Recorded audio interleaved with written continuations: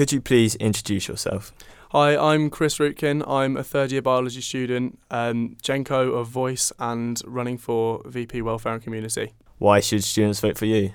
I've run the Student Nightline Voice this year, so I know a lot about sort of student welfare. Also, I work in the advice unit in the Guild, so I know sort of some of the ins and outs of the Guild. I'm pretty enthusiastic and I really care about student welfare. All the stuff I go or do extracurricularly sort of goes towards that sort of thing. So, yeah. What is the most important part of your manifesto? It's a difficult question to pick one. My main point I would say is I'm trying to use the Sense Exeter website that was set up by Grace Hopper this year and make it sort of bigger and better, include more things, provide extra information on it for the student community and stuff you can do out in Exeter as well as just student safety.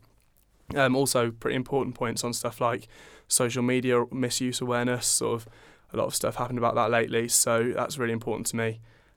I want to make sure the success from the accommodation fair the last 2 years carries on. They've been really good, and working in the advice unit I see how looking through housing contracts can make a big difference.